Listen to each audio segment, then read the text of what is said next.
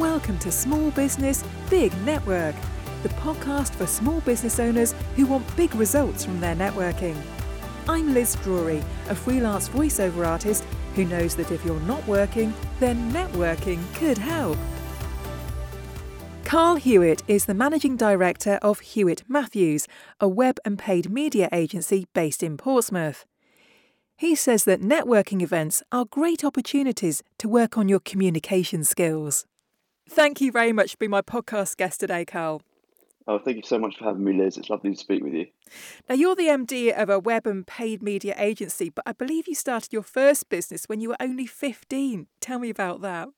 Yeah, so my first venture into sort of businessy world was about 15, and my plan was, as YouTube gaming was getting bigger and bigger, and the sort of, I suppose, the original influencers, if you like, on YouTube were becoming a thing. Everyone loved their sort of custom controllers at school for the games they were playing. So I'd looked into how to sort of dismantle those, spray paint them, customize them, and then put them back together and sell them on. So I was trying to sort of recreate some of those ones and also make some custom designs as well, and probably give myself some paint fumes at the same time, which would explain a lot. So did you make any money at it? I made a couple of quid. I sold a few controllers. It wasn't groundbreaking, but yeah, I made a little bit, which I think was nice, but gave me the flavour for it, you know? Yeah. And so what was your next business after that?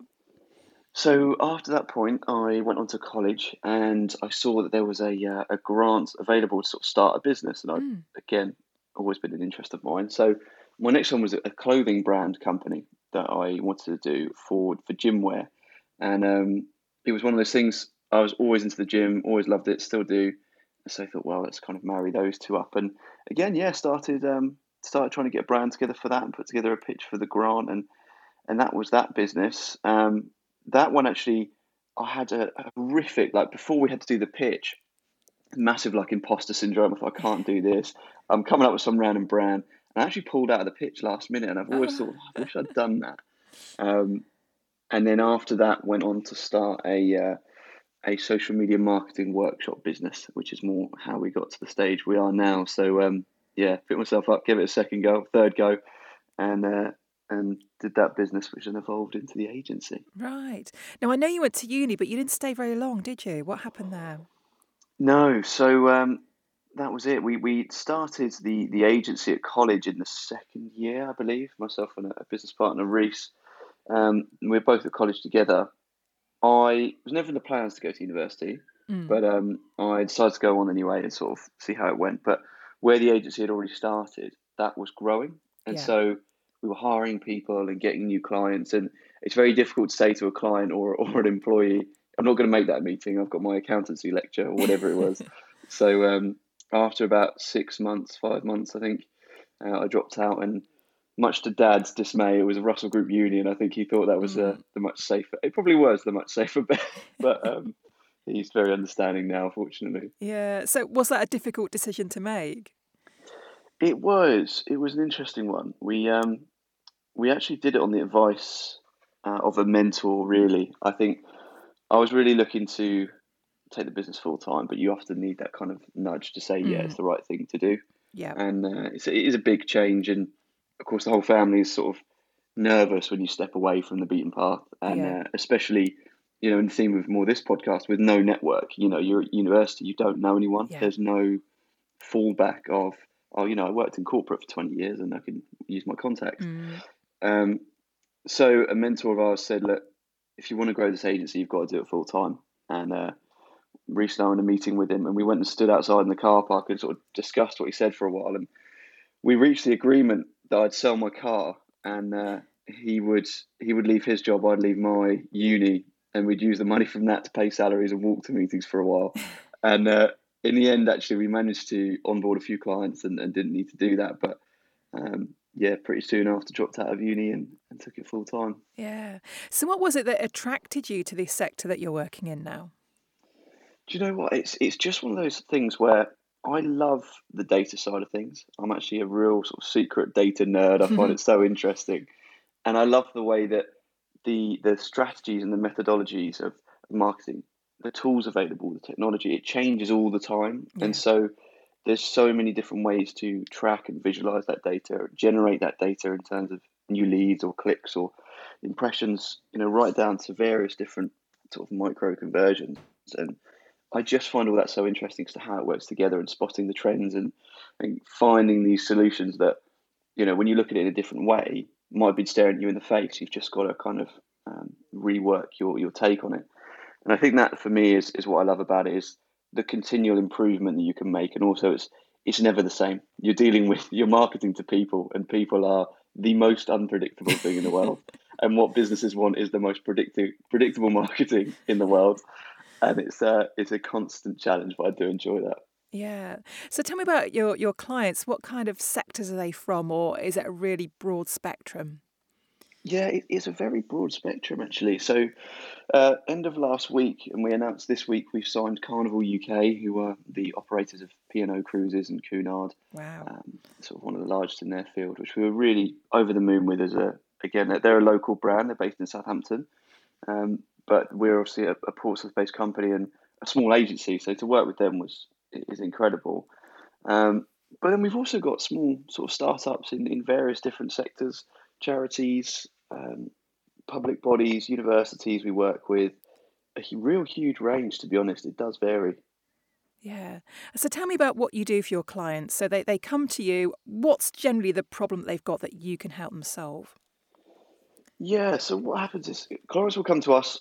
There's usually the general gist is they want to grow the business. They want to own their revenue source a bit more. They might be reliant on a third party. So insurance is a really great place for us because a lot of people are reliant on comparison sites and they want to own their own, policy sale, lead generation process. And so they may come to us for marketing around that and running Google ads usually or social media ads to drive those leads and get conversions and sales for them. And they want that kind of reliability and control over it because it adds a lot more value to the business as a whole, as well as growing it. If you're ever looking to exit, or your sort of your profit at the end of the day, your EBITDA is a massive thing for you. That's going to be important. And then the other side of it is the web. So companies will come to us with websites that don't do what they need. They're too difficult to run or outdated, or they're seeing performance issues. It could be any number of things, but at the end of the day, it's all about getting their customers to the information they want as quickly as possible, so they take the action that the client wants them to, essentially. And yeah, it can come in many different forms, but it's usually something along those lines. Yeah. And so what difference does working with you make to your clients? Have you got any really great success stories that you can share? We do, yeah. We've got a few really exciting ones. So most recently, we just finished a launch of a project with Ninja Warrior, the TV program, and they have these assault call centres around the UK, and we've been doing marketing for a couple of them for a while now. Getting bookings, and if people are going on Google looking for things to do in Watford, days out for the family in Watford, or Chatham, which are the two that we manage at the moment, these guys will come up and you can book with them. They recently launched their Guildford branch, and we did the whole digital marketing work for that, and that actually became the most successful launch ever of a Ninja Warrior Park, and I think there's 18 or 20 in the UK, something like that. That was really exciting. They pre-sold a huge amount of tickets, outranked any other launch that's gone before them. But then we've also had the We Are Together campaign, which is a really well recognised campaign in higher education throughout COVID. So that one was around reassuring international students as to the precautions and protocols in place at universities in the UK to encourage them to sort of continue their study plans to come over to the UK, because it's such a shame that people were deferring when actually they could have continued their studies. And it was, the economy was already under a huge amount of stress, and international studies is worth billions to the economy. So the economic impact of that, when we did our polling at the end as to was confidence raised by the campaign amongst these international students, I think it was 67% said yes, they felt more confident coming over. And we reached millions, tens of millions of people. So when you do the maths on, a small percentage of those continuing their plans, it was hundreds of millions to the economy, which was really nice. Yeah, fantastic. And so just talking about the pandemic then, how were you affected? How was your business affected by it? Actually, no, it was an interesting one. We were very nervous. I think everyone was. There was that huge pause where everyone Yeah. almost sort of played statues for a bit and didn't want to Yeah. move, didn't want to breathe, just to see what was happening. And then it really started to.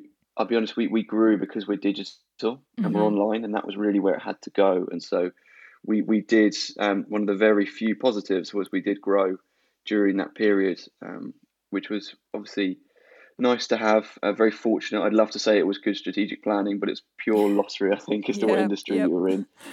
Um, but again, it was that thing of it became so much more difficult to network and to grow that sort of space out because you couldn't go out and meet 20 people in the evening. Yeah. Um, it had to be sort of one-to-one calls or on Zoom, and it just wasn't quite the same. And so I think coming out the back of COVID, leads coming in were slowing down because we hadn't been prospecting networks Mm. for a year or so properly, and so we had to then ramp that back up and pick that up. So that's been a big focus Yeah. after COVID. Yeah.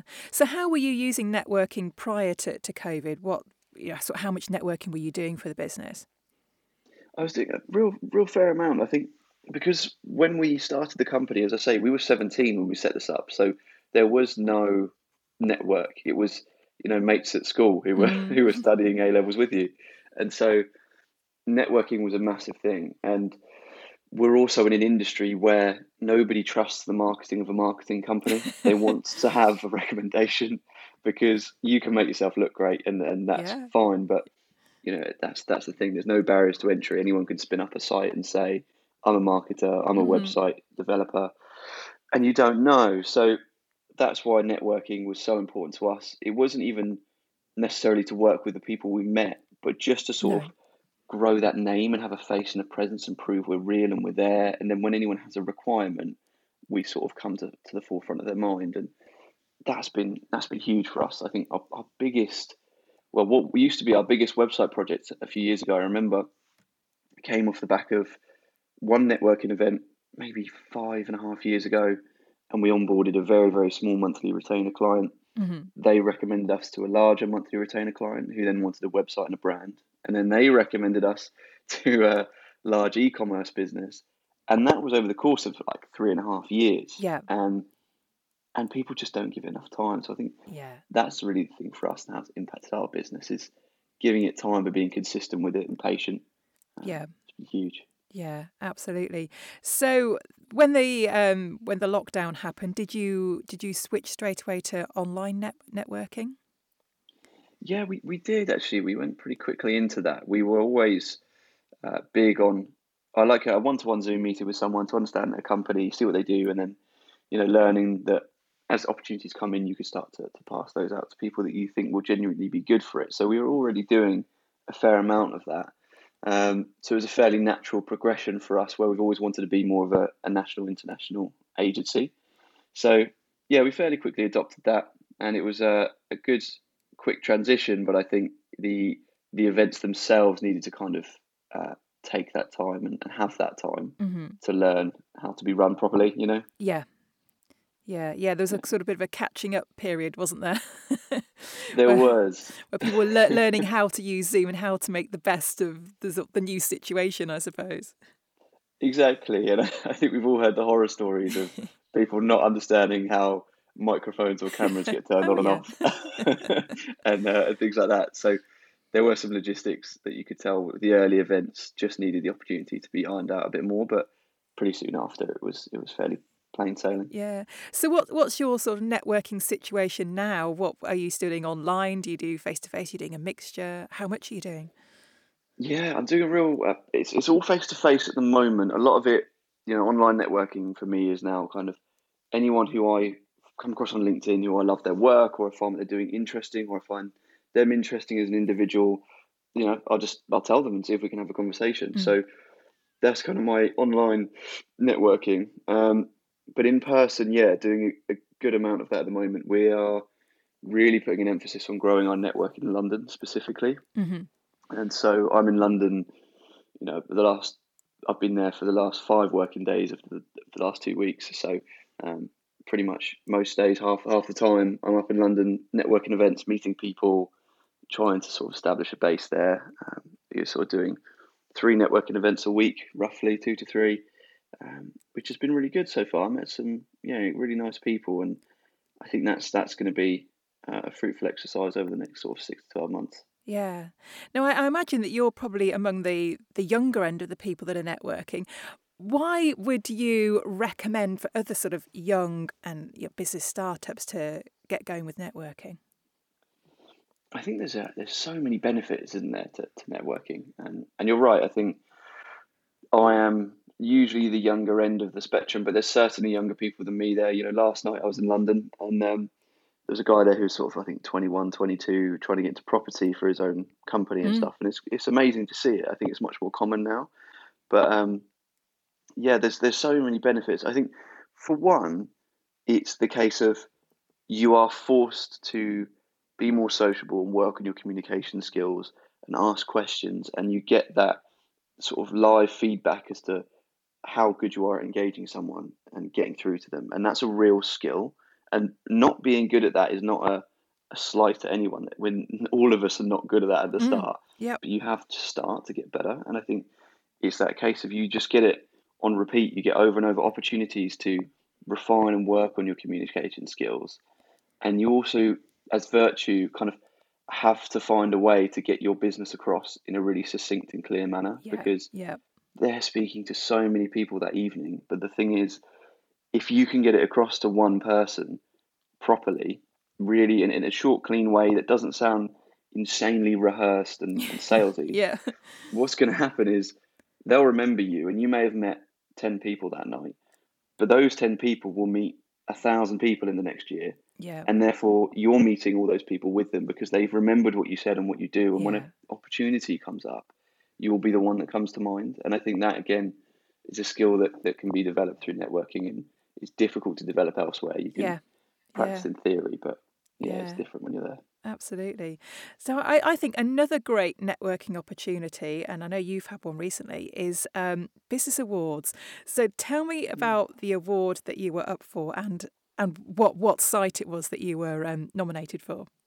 Yeah. So we were up for UK Development Awards 2023, and we were nominated in the Third Sector Award for a website we built with a few different charities. It was Refugee Education UK, Universities of Sanctuary, and Student Action, a charity. I can't remember the last letter. STAR is abbreviated to. And the website was about, essentially, you have refugees from around the world, and it started with the war in Ukraine. And then we sort of thought, well, actually, this is a wider issue whereby people are being displaced at various points through their life. Either they're midway through higher education, or looking to start it or go back to it, whatever it may be, but they get displaced, and suddenly they're without that. And actually, that's such a valuable place to be in higher education, not just commercially as a person getting a job, but mentally and emotionally having something to be a part of, and a place to belong as a university.